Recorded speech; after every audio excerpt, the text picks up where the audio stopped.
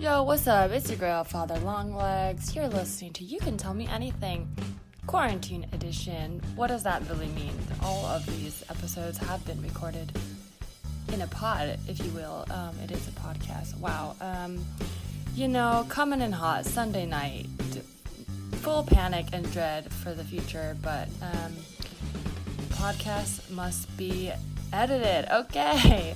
So this is the intro where I give you some things to look forward to of my personal comedy. So here I go. Okay, I'm hosting Comedy Quarantine on Instagram live all week, Monday through Friday. This episode drops Wednesday, so I don't know. Do with that what you will. 7 p.m. Pacific time. So whatever that time is in your local, that's when I'll be live for an hour on Comedy Quarantine's Instagram account. And that's like a little stand-up showcase I do on Instagram along with former guest Barbara Gray and producer Sam Varela. Also, we'll be doing another live stream tonight. If you're listening to this when this pod comes out, Molly Ruben Long, another former guest of this pod, is hosting a show on her Instagram, and I'll be performing on that as well. I have started updating my website with other live streams I'm doing as if they are shows. They are, but they're not. You guys know what's going on. So if you do want to catch me on the live, you can go to my site, teresaleecomedy.com. What else can I tell you? Really not much to promote. We're all locked in our pods, So pretty much go to Comedy Quarantine, and you can also message me at Larissa T, or email me, tellmeanythingpod@gmail.com. Tell me what's going on with your life. Honestly, it doesn't even have to be a confession. And, you can just tell me. I don't have to play it on the pod unless you want to record a little message. You can call the number in the description on iTunes and leave me a message. I do listen to all of those. And you know what? Why not? I'm just going to ask while you're bored at home, if you have 5 minutes and you haven't reviewed this podcast. Especially love the written reviews. 5 stars without the review is also nice, but the written reviews really, really do help, new listeners find the pod. So if you have a few minutes and want to write a nice review, 5 stars, you can use your real name, you can use a fake name. I don't know, maybe you're my mom and you want to do it. Who knows?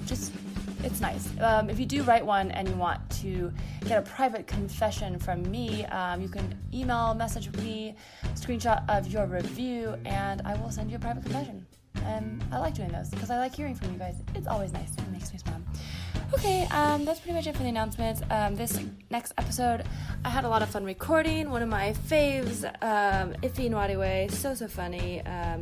We kind of cover a lot of ground. We talk about his daughter, but then we talk about his childhood, and then we get into some interesting conversations around the idea of diversity in the entertainment workplace, and what that looks like, when to push for it when you're the only person of color in the room, when that kind of thing. You'll listen and you'll get it. Okay, enjoy this episode. Take care. You can tell her, you can tell her anything. She's a real good listener. You can tell her anything. Yo, what's up, confidant? It's your girl, Father Longlegs, Teresa Lee. This is You Can Tell Me Anything, the podcast where comedians confess something they want to get off their chest. And this is the quarantine edition. So we've got our guest up on Skype. I'm very excited to introduce him. He is so funny. He's got a very packed calendar, and he's about to do Super Punch after this. So you can check out all his work online. It's Nwadiwe. What's up? Hey, how you doing? It's so wild because I technically didn't have Super Punch tonight because we were supposed to start our hiatus last week, but they wanted to extend 1 more weeks for hiatus since everyone's at home, and then we'll be on hiatus after this week till May. Wow. So the content has to. People want content. Now is the time. Yeah, people are hungry for the content right now. They need it. They love it. It's been interesting seeing all my friends get into the live stream thing because I always felt weird about it. I felt weird about advertising my Twitch because I'm like, all these comedians are going to see me talking about Twitch and they're gonna be like, what the heck is this? And now, like, you know, comedians are hitting me up being like, yeah, what the heck is this? How do I get on board? I was like, look, I love it. You're ahead of the curve. Well, before we get too far, I'd like to ask for a good confession just to start on a positive note. Is there something good you want to confess? You know, something good I want to confess is, you know,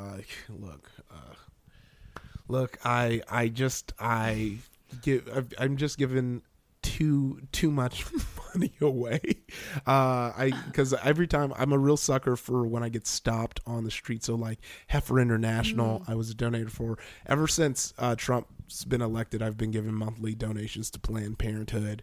And then now, like, yeah, I've just any and all, like, we did, it was real cool because I can't even take full credit for this. I just kind of jumped on the train and asked everyone to keep the train going. But I think it was Katie Delaney who retweeted someone else who was like, they genuinely were like, oh, I got this extra $35 back from something or another, and I don't need it. If anyone really needs $35, let me know and I'll Venmo it to you.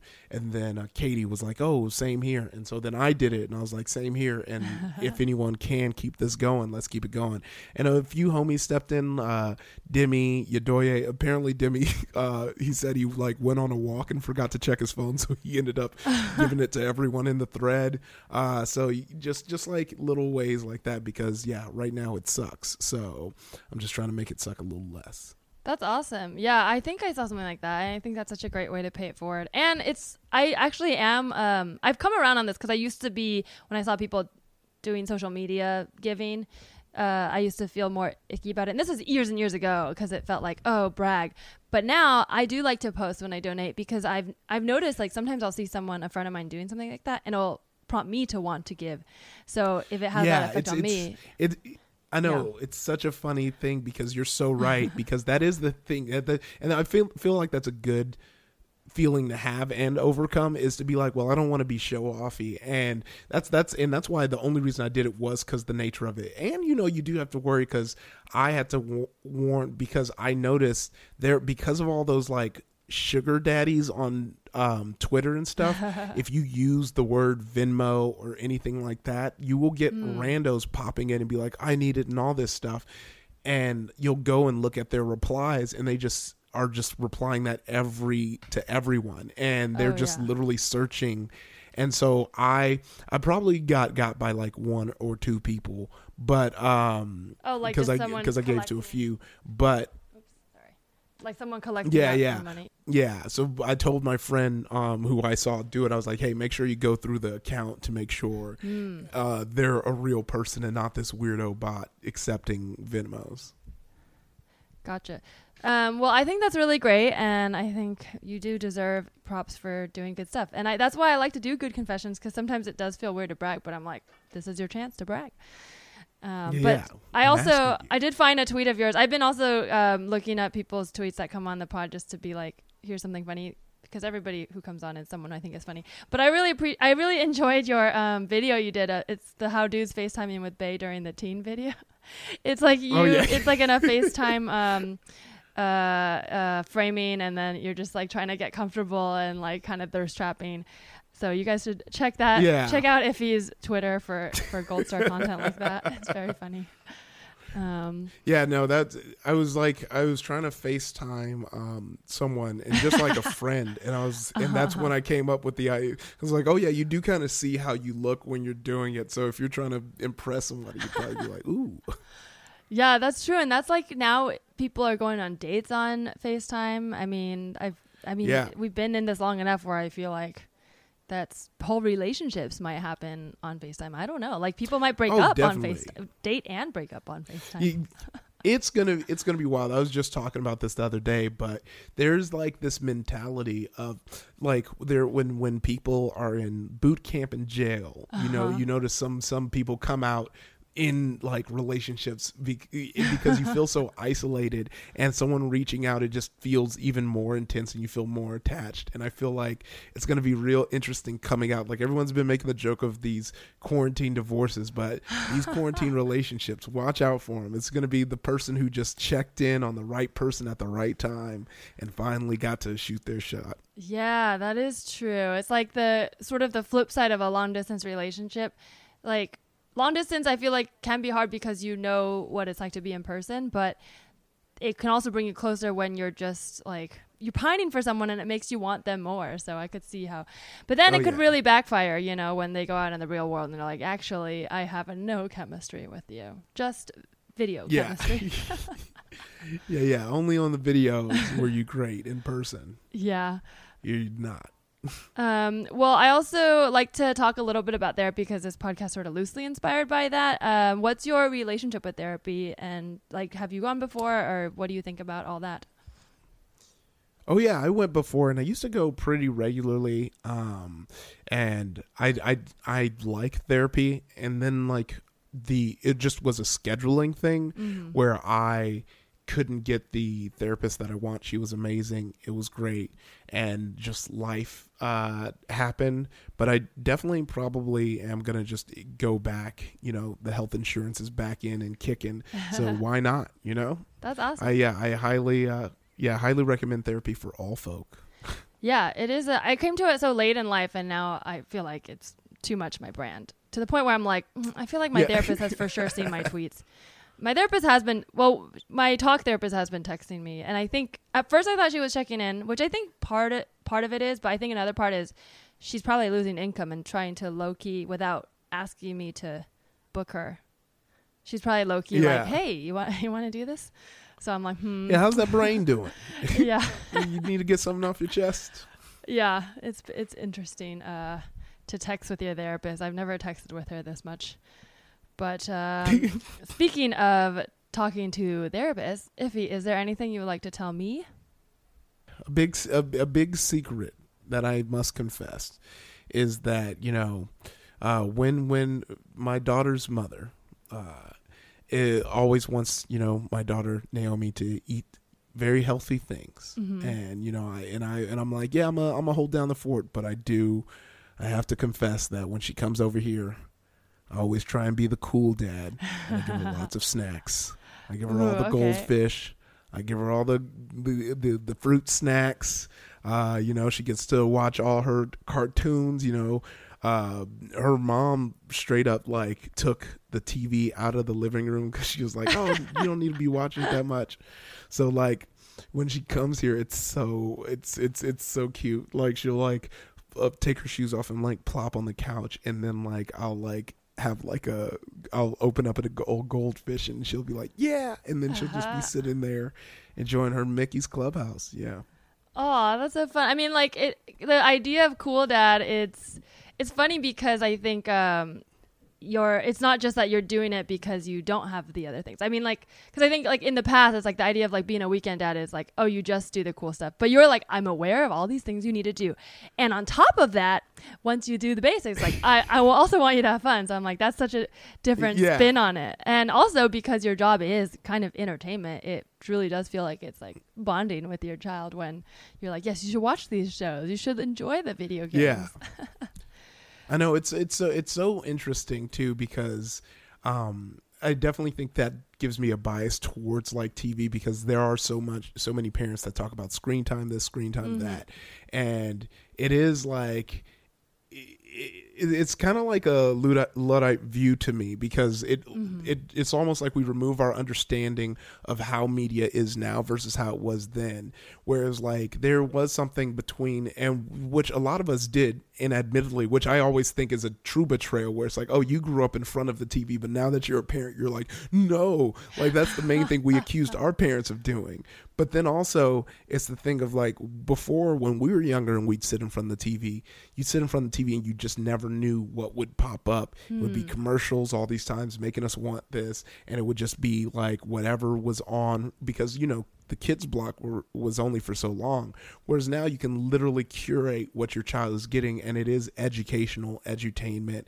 And I did see like, you know, my daughter coming back to me with words she learned and stuff like that. So I think it's such a funny thing where I think, because here's the gag of it all, Teresa. And this was the first thing I figured out about being a parent is no one knows what they're doing. No one knows what they're doing. No, because your parents are literally only telling you the stuff that they liked that their parents did to them. And you notice that because you'll know that you're just giving your child the stuff that you liked that your parents gave, and then stuff that you believe. So, like there is no guide. There's no, like there's all these books and stuff, but like it's just another person who went to school for kids. But the first thing that they'll tell you in a lot of these books that are kids are different. They need different things. Everyone has, because you're dealing with an actual human being with a mind who is going to accept and learn things differently. Yeah, I mean, I used to say that parenting is like, learning, like if you're learning to walk a tightrope, but the first time you ever do it, you are doing it for real, like with no net. And then if you fall, that tightrope makes a podcast about you when they turn 18. So, but it is like kind of true, because it's like, the fact what you said, I want to kind of explore that, what you said about like, seems so obvious, but you said like your kid is a human being with thoughts and opinions. I think that is actually a very progressive modern view, because I think in the past that isn't the way parents see their kids. I mean, I think if you ask like, is your child a human being, they'd be like, yeah. But I mean, you go far back enough, they'd, back in like ancient China, they'd be like, no, they're not allowed to do anything.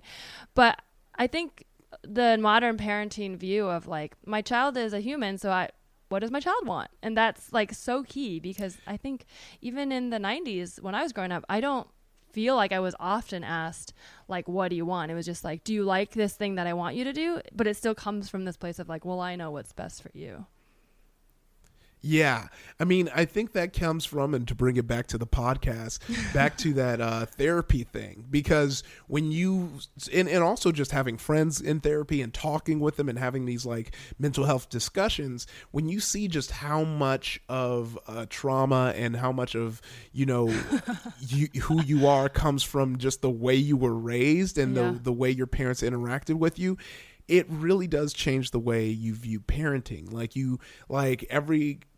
Every time I talk to her in the conversations, that there's always this like thing in the back of my head, even though right now she's so young, it's in the back of my head where it's like how I allow myself to talk to her, how I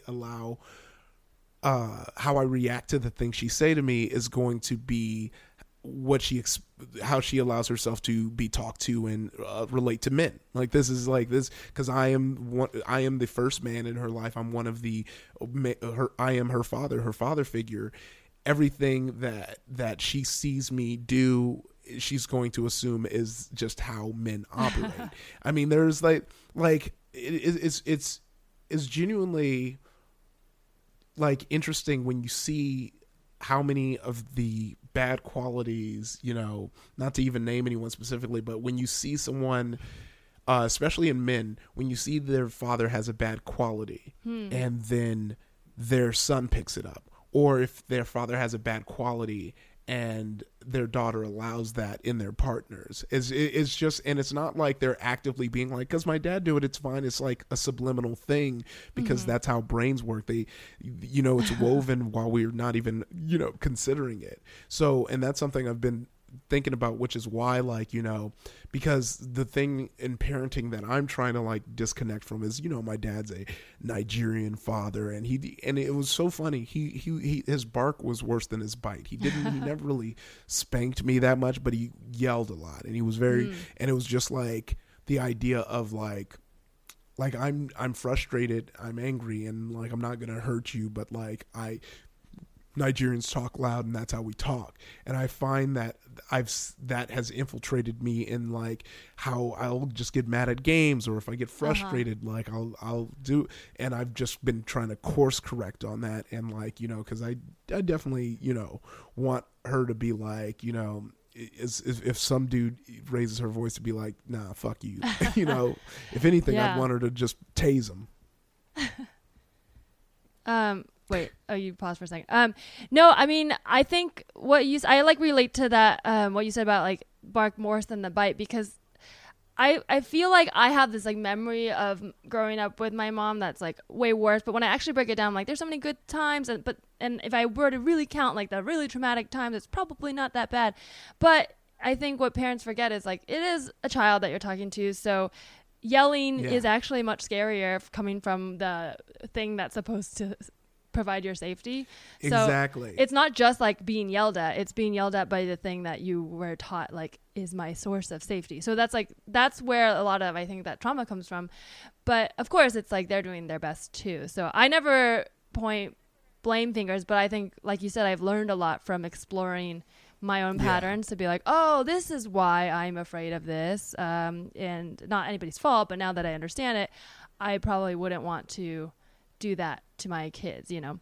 But my follow-up too was, so your attitude about like I want my kids to have the snacks and watch the TV shows, like you're big into fandom, and like you know you clearly have a lot of knowledge about TV shows. What was your childhood like in terms of like watching TV? Was like, what was your relationship with entertainment and that's like sort of fun aspects of life? Like, was it a thing you got to do when you finished all your homework, or did you sneakily do it? Like, kind of, I guess, are you mirroring that with your daughter, or is it the opposite?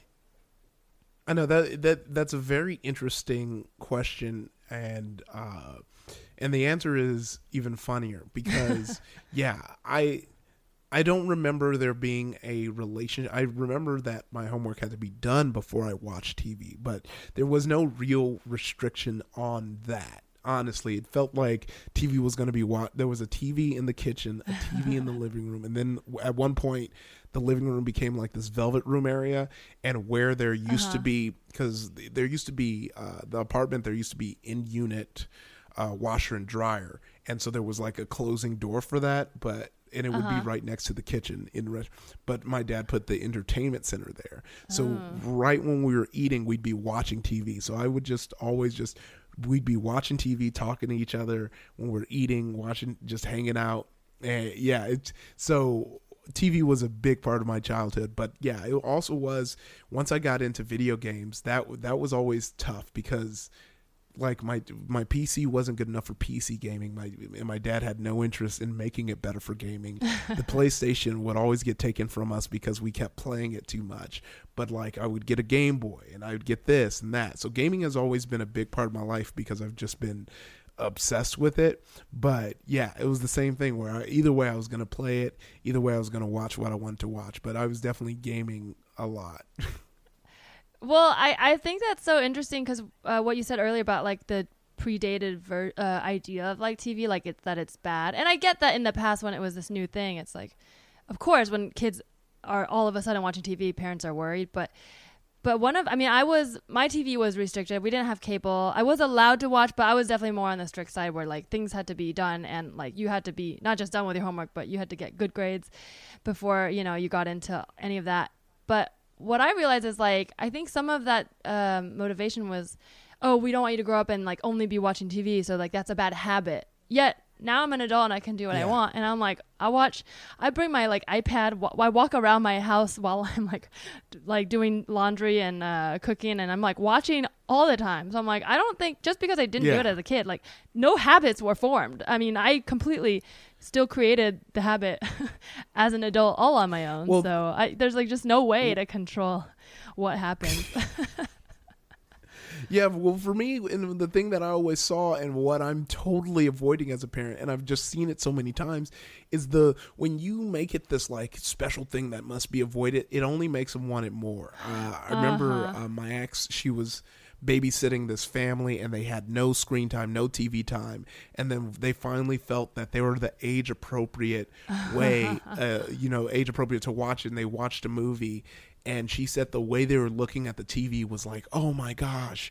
And I feel it was the same way even with like those too cool parents who like was like, yeah, you could smoke weed, we don't care. Those kids never cared about smoking weed. They never, like, it was because they had the option. And I think that's the thing is like, you get to an age where you want to rebel, you want to do the things you can't do. So putting all this pressure on not doing it, I mean, like, it's proven time and time again. I mean, that's the reason why, like, white women with racist dads love black men. Like, it's like you try so hard to like push them away, they're just gonna want it more because you're keeping them away versus just letting them have it, see how they really feel about it. You make it that much more special. Yeah, I mean, man, that's a very, very, like, a deep interpretation. I feel like, again, it does kind of just go back to parenting. I mean, hopefully, I mean, you know, TV is so much less awful than racism, but I know what you mean, because it's sort of like this idea that emotionally you're connecting this, like, thing, right? What, like TV or rebellion or drugs or whatever, to your relationship with your parents. And so I feel like what's different about what you're talking about, like letting your daughter have fun when she's over, is that you also have a relationship with your daughter. So it's, for her, it's not like, oh, she has to like TV to then spend time with dad. It's just that, like, that's a bonus. She gets to watch TV. But you also getting to know her, and you have other things. And I think that's the key. Yeah. There is no, it's like these objects and things like that are just objects and symbols. At the end of the day, people are connecting to the person behind it. Yeah. I don't know if that makes sense, because I'm trying to think if I have anything weird. No, that made sense. Not weird, but like if I have weird significance in things in my life like that I wasn't able to do. And maybe drugs, because I really was, not to be like, I don't do a lot of drugs, but I definitely did not do it at all growing up. And I was so, like, I had friends who smoked weed, which is very chill in California where I grew up, and I didn't even touch weed. I was just so, like, absolutely no, zero tolerance. And it wasn't until I basically got a job, graduated college, like, was in my 20s, that I was like, well, I've done all the things that supposedly drugs was supposed to keep me from, and now I haven't done drugs, so I guess I should do drugs now. Like, and so then even making it all that far, I was like, okay, cool, now I see there's nothing, the thing that people were telling me not to do it for, I passed the test, so now I can do it. So yeah, I don't know if that makes sense. I guess the eyes light up moment with drugs that those kids babysitting for had. But at the same time, I didn't go too far either. Like, I still feel like I just opened up that part of my life, and then I'm not too far in that either. And so it's just another thing I've added, because I don't know. I guess nothing's good or bad is what I'm trying to say, except how you relate to it. That's definitely, I think that's 1,000% true. It's just really anything in moderation is fine. Like, you know, my daughter, she'll come and she'll sit down and she'll watch it because there's no restriction. After, she'll get bored, because kids have short attention spans anyway. She'll want to, like, go and have a tea party in her room and go and play with stuff. Like, it's not, and like, that's why it's so funny when people are just talking screen time this, screen time that. When you're like, I remember when I was younger, I'm watching TV, but really I'm just sitting there generating ideas for me to play with, like, my toys. Like, I'm not really actively watching. And I think it really is like one of those things where it's like, all right, either y'all forgot or y'all just, I don't know. One thing that kind of stuck with me the most is I remember Kevin Smith had this saying where it was like, where they're asking if he'll let his daughter watch R-rated movies, and I'm sure she was older. She's not Naomi's age. She isn't 4, you know. But he was like, yeah, why would I prevent her from watching, you know, the way I make money, you know, like, and that's kind of how I looked at, you know, screen time and TV, where it's like, it'd be so weird for me to be like, money is how I'm putting, TV is how I'm putting food on the table, but you can't watch it at all. Don't you dare try. Yeah, because then there's this sense of, like, hypocriticism, and then it's like, there's no real reason except for control, I guess. But that's my other question is, so she sort of has the free will to watch whatever she wants. Has she sort of followed in your footsteps in terms of things she's interested in, or maybe she's too young to be like sort of notice any of that? But or do you notice her kind of going a lot like, oh, this is a thing that's totally unique to her that she's just been drawn to? Yeah, she's still so young where it's like not hyper point. Well, here's the thing is she likes PJ Masks, which is a superhero show, kids show, which I took as a win. And so that was nice. And then I actually, the only Miyazaki film I watched ever was Ponyo. So I bought the Miyazaki collection. Oh my and God. so I think I saw this on your Twitter and I got excited. And Yeah. I was going to ask you about it, but I totally Yeah. We watched My Neighbor Totoro together, and she really liked that. So I think I'm slowly getting her on the anime train, because she was also watching Gurren Lagann with me while I was watching it. And I think because anime is so expressive, like people make a lot of faces and stuff, like she's really into that. And then she was enjoying Kiki's Delivery Service, but then she got tired and fell asleep.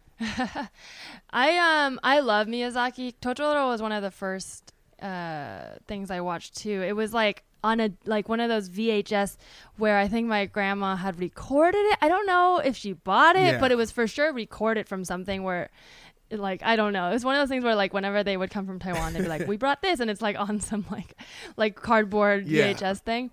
But I remember watching that and I loved it. And my favorite Miyazaki, I don't know if you've seen this yet, but definitely it might be a little old for her now, but Spirited Away is my favorite one. And it's like very, like, it's got that very sort of like sad, sweet mix that I love about Miyazaki.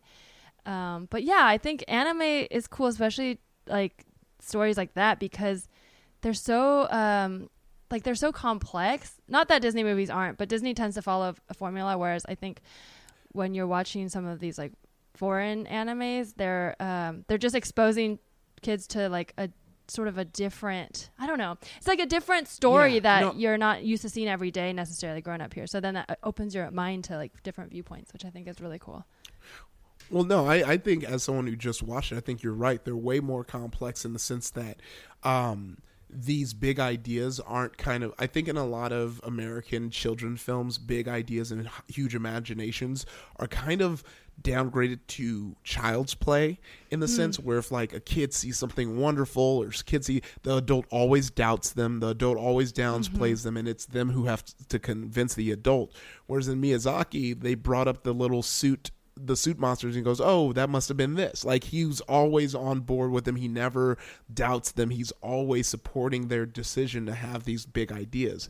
And I think another thing I really noticed after seeing two is, so far in Miyazaki films, like the kind of asshole characters, they're just assholes, and that's it. Like, they never get their comeuppance. Every time in like American media, if someone's a dick to the main character, at some point in the movie, something has to happen to them that either makes them figure out they're cool or they get in trouble. But like in Totoro, that girl, the boy who's like really mean, but you can tell he kind of has a crush. Nothing happens. Like, it literally, his last scene is him like ignoring the fact that they came to the door. And then in Kiki's Delivery Service, that bratty girl who kind of like is shitting on her just has this party and shits on her grandma's food, and then like is just mean. Like she's never has this coming around moment where she's like, you are cool. And I like that, because that is real life. In real life, you're gonna have shitty people, and there's nothing that's gonna happen that's gonna make them all of a sudden like you. There's nothing that's gonna happen that's gonna make them get their comeuppance. You just do your thing because they're just on the sideline. And I think that's the bigger takeaway that I think is the difference between Western media and like the Miyazaki films is, people who dislike you or disagree with you are always a roadblock opposition in American media. In Miyazaki, they're just on the sidelines, and you don't have to. You just have to ignore what they're saying. And I think that's true. That's how we should always look at our haters. Is they're just on the sidelines. They're not in your way. And if your hater happens to be a gatekeeper, we need to understand there's multiple gates, and you just gotta go around them. Oh, I've never thought about that way, but that's so interesting, and you're so right, because like in every movie, even in the Western ones, like villains are, if you were to flip it, like just the protagonist in their story, because technically, like we're talking about, there's no such thing as good or bad. There's definitely good or bad actions, and there's things that hurt people. Yeah. But if you were to, really break it down, a lot of heroes make mistakes, but that's sort of part of their journey. Even like what's that? The latest Wreck-It Ralph. At the it's the number 2 or whatever. At the end, the little girl, there was like a moment in it where basically her and Ralph like do something where in real life, if that happened, like I think he sabotages her life in a way. It's like, if a friend did that to me in real life, like that's like you're no longer my friend, you're cut out forever. Like that's really shitty.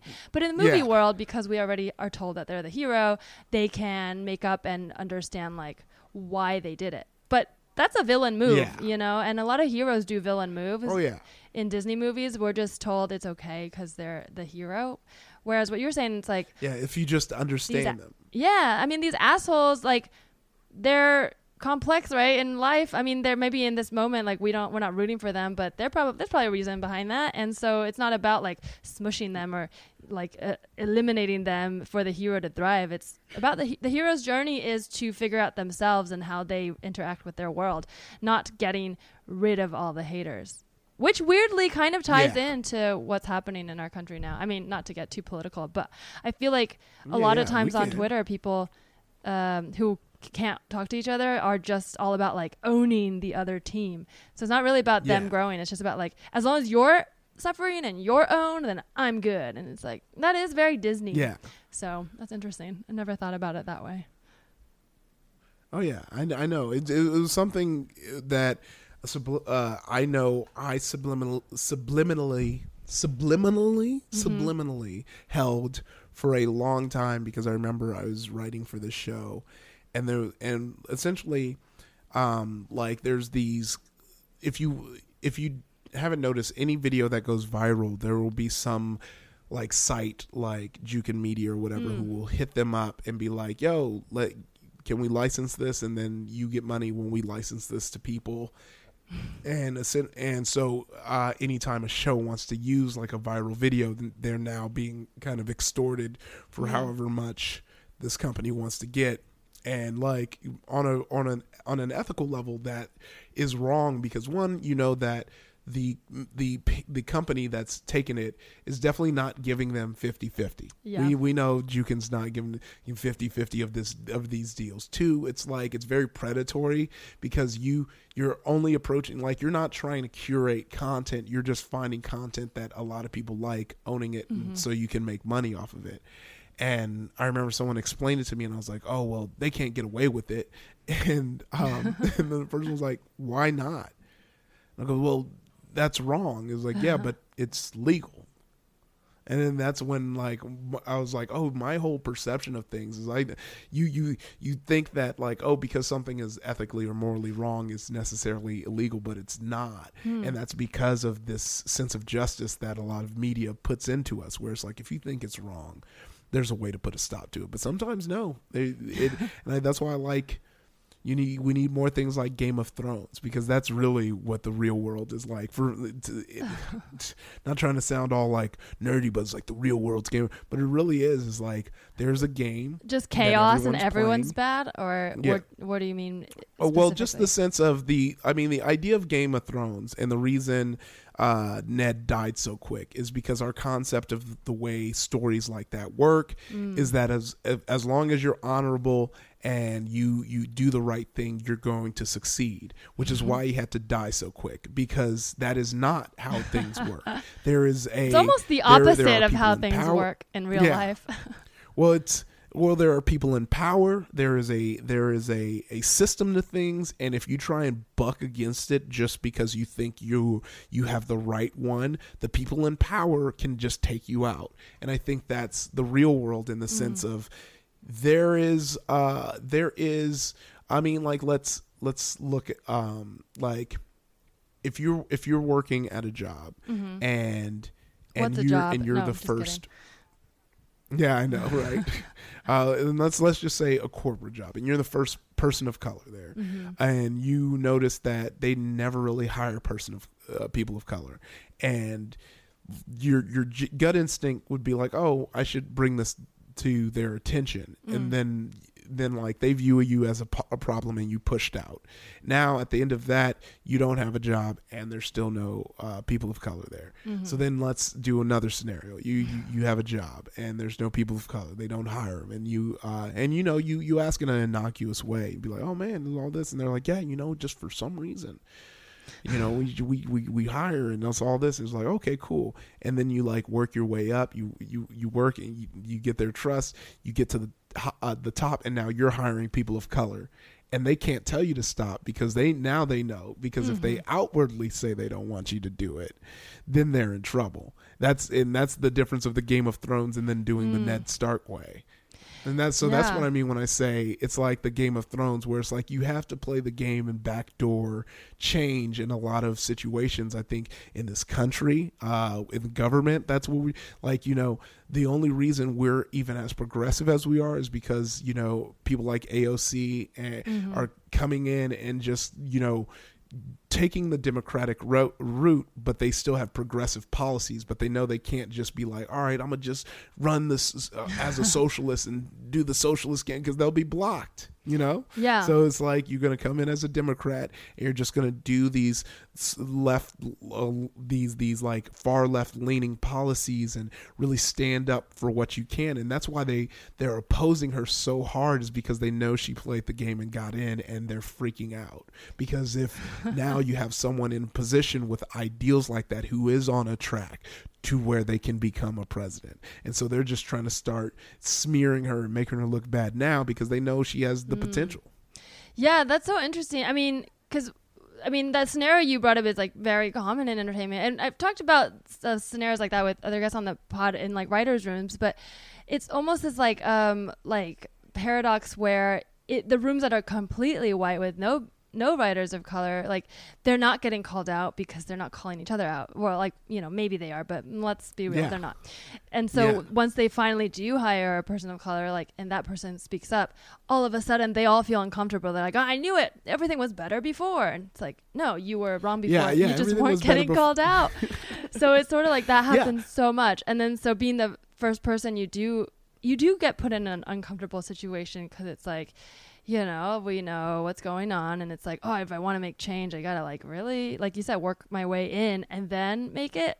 Otherwise, they'll be like, we knew it. Like, we shouldn't have done this to begin with. Well, because you know, that's the thing, is because the way, you know, rooms work is it's all like it's all friends, and it's all like, you know, people who are like trying to get their friends in, because we're all stuck in a room for like 8 to 12 hours. So you definitely want someone who's vetted, who you know is cool and who isn't going to be at time. So if you like put in your time and you're trusted by these colleagues, and then they're just going to be like you throw a few people of color their way, unless they are truly overtly and 100% racist, trying to keep people of color out the room, they're gonna go ahead and listen to you, because they're like, well, we want people of color in here, and this guy is vetting, and he's a person of color we like. It's just that thing, because I think a lot of times, it really is when it's that thing of like all your friends being white, and you get this job, and you're trying to give a job to your friends, but all your friends are white, and then you're afraid to invite a person of color who you don't know, because now you're nervous because you don't know, because that's the thing, is like I think that's a problem by itself too, though, right? Like the idea of when you look around, if all your friends are exactly the same. But I mean, I guess at that point it's like, oh, too late.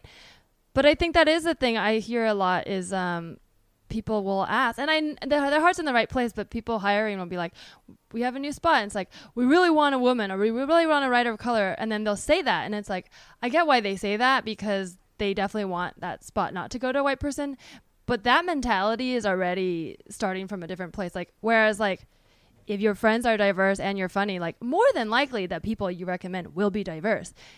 And obviously this is like we don't have to get too into it, because it's like, without them saying that, it won't happen. So I get why they do it. But ideally, we're in companies run by people who already are doing that without having to be like, oh, fuck, we forgot the final spot. And then they're like correcting, you know, I don't know. It's just this weird way that they see it as a check mark, instead of like, you know, sometimes when I'm booking lineups on comedy shows, like, I don't think about that until the end, and then I'll usually do a glance over, and I'm like, usually everything's fine.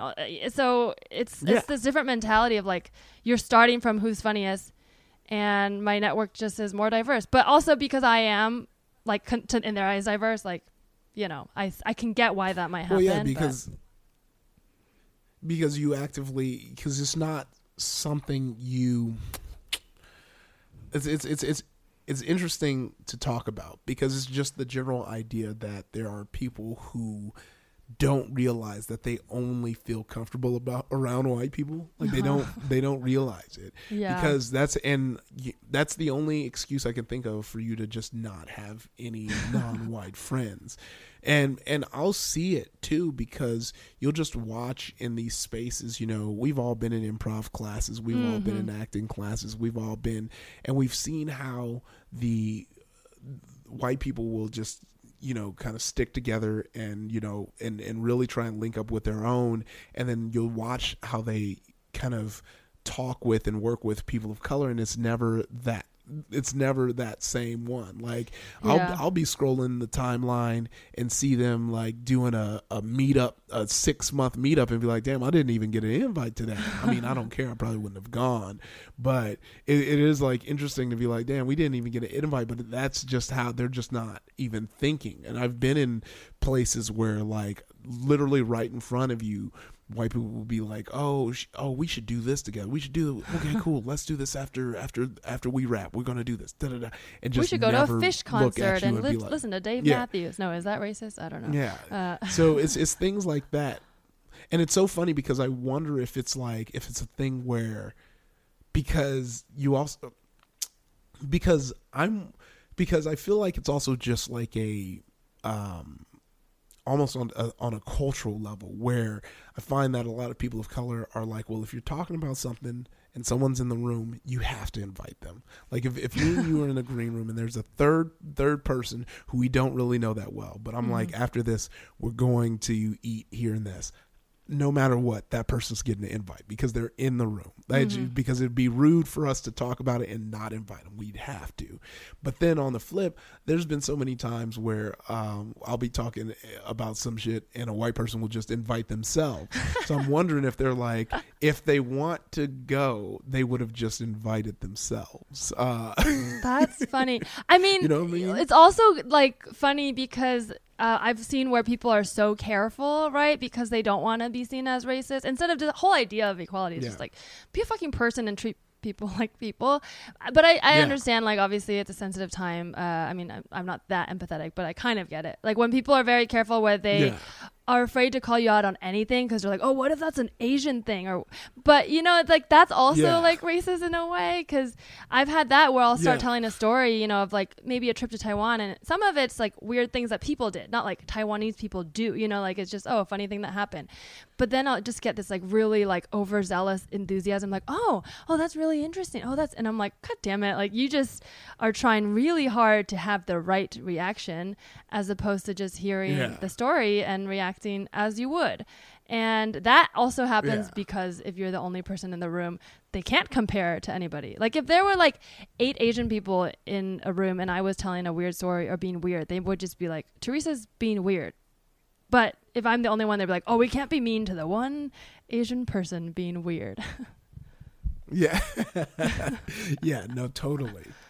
It's so wild. Is it? Yeah. And then really like all these problems are solved by just hanging around with more people of color. Yeah. Because, you know, it's so funny because when you are hanging out with a white person who hangs, like whenever I'm with a white person who hangs out with a lot of black people, you just see how comfortable they are. And sometimes I'm like, damn, son, you too comfortable. But like, it is like the difference of just because you don't have to worry about everything you said because you've already either have made those mistakes or just, you know, those people. So you've already had those discussions. Mm-hmm. I mean, in a way, I'm going to tie this back to the TV and movies because so much of like what we've watched, like visually growing up and here and whatever, and the storylines do affect how we view the world and interact with people. So I do kind of think like if you have like access to just more culture, it like, because there's movies and TV shows and all this stuff, like if you're exposing yourself to more than just like one, you know, Disney princess mainstream format, then you're by default already opening yourself up to like just different viewpoints. So I do sometimes think about like when I'm living my life and I'm like, oh, I don't know, like personally, I'm like, oh, I don't know what to do about like, I really want this thing, but it feels like, you know, if I go for, you know, this job, this is a bad example, but you know, like, oh, I'm doing it for money reasons versus like, you know, what's socially responsible. I will think about movies that I've seen and be like, okay, well, what did I like about this character? Do I want to be like that? And that sounds so cliche, but I do think they affect us so much. So I think that's like another argument for watching more movies and TV shows, because you are learning and you watch characters make those mistakes. You watch characters say dumb things, you know, and then they have their arc. So then you can actually learn from that. Yeah, exactly. I'm sure you're just like, I just wanted to be a cool dad. I don't know. I mean, no, I definitely do. Like, I definitely do like get inspired by specific characters and the way they approach things. So no, I'm right there with you. I do want to be a cool dad. Yeah, kind of to round it out. Is there anything that you'd be like, my daughter can't watch this? This is bad, or like quality, or just in general, like no. I hope if she likes this, I'm still saying no. Or you're just like, we'll see what she likes. No, I'll see what she likes. I'll try and I'll try and keep her in the PG lane. Like I'll wait till I'll say probably like 11, 12. She'll be in PG 13 unless it's a movie I feel like she must see, because I'm not necessarily afraid of my daughter hearing curse words. Like everyone, if they curse around my daughter, they're like, oh no. And it's like, no, I think it's good for adults to curse around kids, because like that's how you teach them that boundary. Like why am I making you censor yourself what? No, if my daughter says it, she's in trouble, and she needs to know she's in trouble. And like definitely say it. And when she asks why, it's like, because that's adult language. You don't use that as a kid. And that's one thing I definitely want to do and make sure I do, is just if there's something she can't do, always be able to say why. Like I never want to run off of I told you so. Oh, that's such a good framing too, the idea of cursing as boundaries, because calling it adult language is such a straightforward, consistent rule, because you're an adult and she's not. Yeah. As opposed to being like, this is forbidden and off limits and I can't tell you why, because that's what makes kids go out and like say swear words to each other, because it's like titillating to say forbidden things. As opposed to being like, the boundary was very clear, the boundary's not changed, the rule's not different for me. Like when I was a kid, I got in trouble, and now I'm an adult and I'm allowed. And so it's like so much clearer for them. Yeah, and it makes sense. And that's the thing and that's one of those things that goes back to what I was saying about like kind of building for her future, is I want her to feel comfortable questioning authority, because there should be a reason for anything. It's going to be interesting in school if a teacher approaches me where she's like, I told her because I said so, and she got mad. I was like, well, I'm going to ask that you explain why, because I don't want her blindly following authority, especially as a black person. It's like, no, I my daughter, she's like semi-passing. Let her use that privilege in her blood to question cops and to and get to the bottom of why they might be annoying her at the time for no reason. And I think everyone should feel comfortable questioning authority. I mean, I feel, for obvious reasons, some people may not feel comfortable questioning authority, but just it is our right to know, even when we're being arrested, a cop has to tell us, are we being arrested and why? They'll try and pretend like they don't have to, but they do. Yeah. Well, what if though, okay, hypothetical, she grows up and she's like, my favorite podcast is the Joe Rogan podcast. Would you be like, yeah, that's cool? Yeah, I'll support her, Yeah. Let her. It's a joke. Look, get lifted, get all nice and buff. It's funny because his podcast probably is still going to be going. Oh no, you're breaking up. Wait, hello. Oh, sorry. Oh no, it's okay. I think I cut you off though. Oh no, it's all good. No, I was just saying that the Joe Rogan podcast probably still will be going by the time she's an adult. She's just like a frat bro, completely just like conspiracy theorist. She writes for Barstool Sports 2.0. Oh my god. Oh jeez. Well, thank you so much for sharing maybe that. I have a quick that. game. Do you want to play this game? Oh yeah, of course. Okay, it's a very stupid game, and it's inspired by your love of video games and your horniness on Twitter. Okay, it's called it's called If It Exists. So according to the rule of internet and porn, if it exists, there's porn for it. Except for Rule 34? porn of my ex apologizing, because I've looked that up. It doesn't exist yet, but one day. But overall, if there's a character with tits and thing, it's probably been drawn in some positions that are questionable for the TV. So this is a very simple game. I will say a video game, and then you try to come up with the porn parody title. So, for example, Super Smash Bros. Would be like Super Smash Bang Bros, you know, that sort of thing. And yeah, it's just kind of a fun, dumb game. I actually was going to try to look up real ones and have you guess, but I had to stop. So there's too many people with talented artistic skills with crazy imaginations on Reddit. So I had to stop looking at those. Okay. Okay. Here's the first one. Fortnite. I think just go for the low hanging fruit and call it fuck night. Oh, okay, there you go. That's a good one. I also wrote 4 Fingers Night. That could work. Maybe 4 in 1 night. Okay, Assassin's Creed. Ooh, Assassin's Seed. Ooh, okay, that's a good one. Or Ass and Ass. Okay. Red Dead Redemption. Ooh.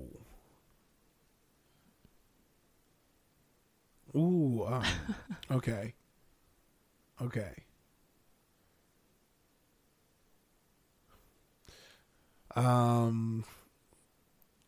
You could say skip if you can't think of one too.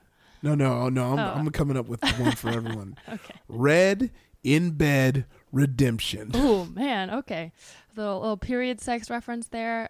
Okay. Yeah. Dark Souls. I have one for this. Man. That's very dumb. Dong Souls. Oh, that's a good one. I wrote Dark Holes. Ooh, that's better. Okay. World of Warcraft. Ooh. Well, there is a porn parody called World of Horcraft, so I won't use that. That's okay. a real porn parody. That's a real one. Yeah. Is it a game? That's good. That's very iffy. I feel like we should end on that. That's perfect. I did write World of Huge Chef, but I like World of Eat Ass better. So we're going to end on World of Eat Ass. If there's any game designers out there who love to eat ass, make it happen. Yeah. And then at Iffy. Iffy, where can people find you and at you?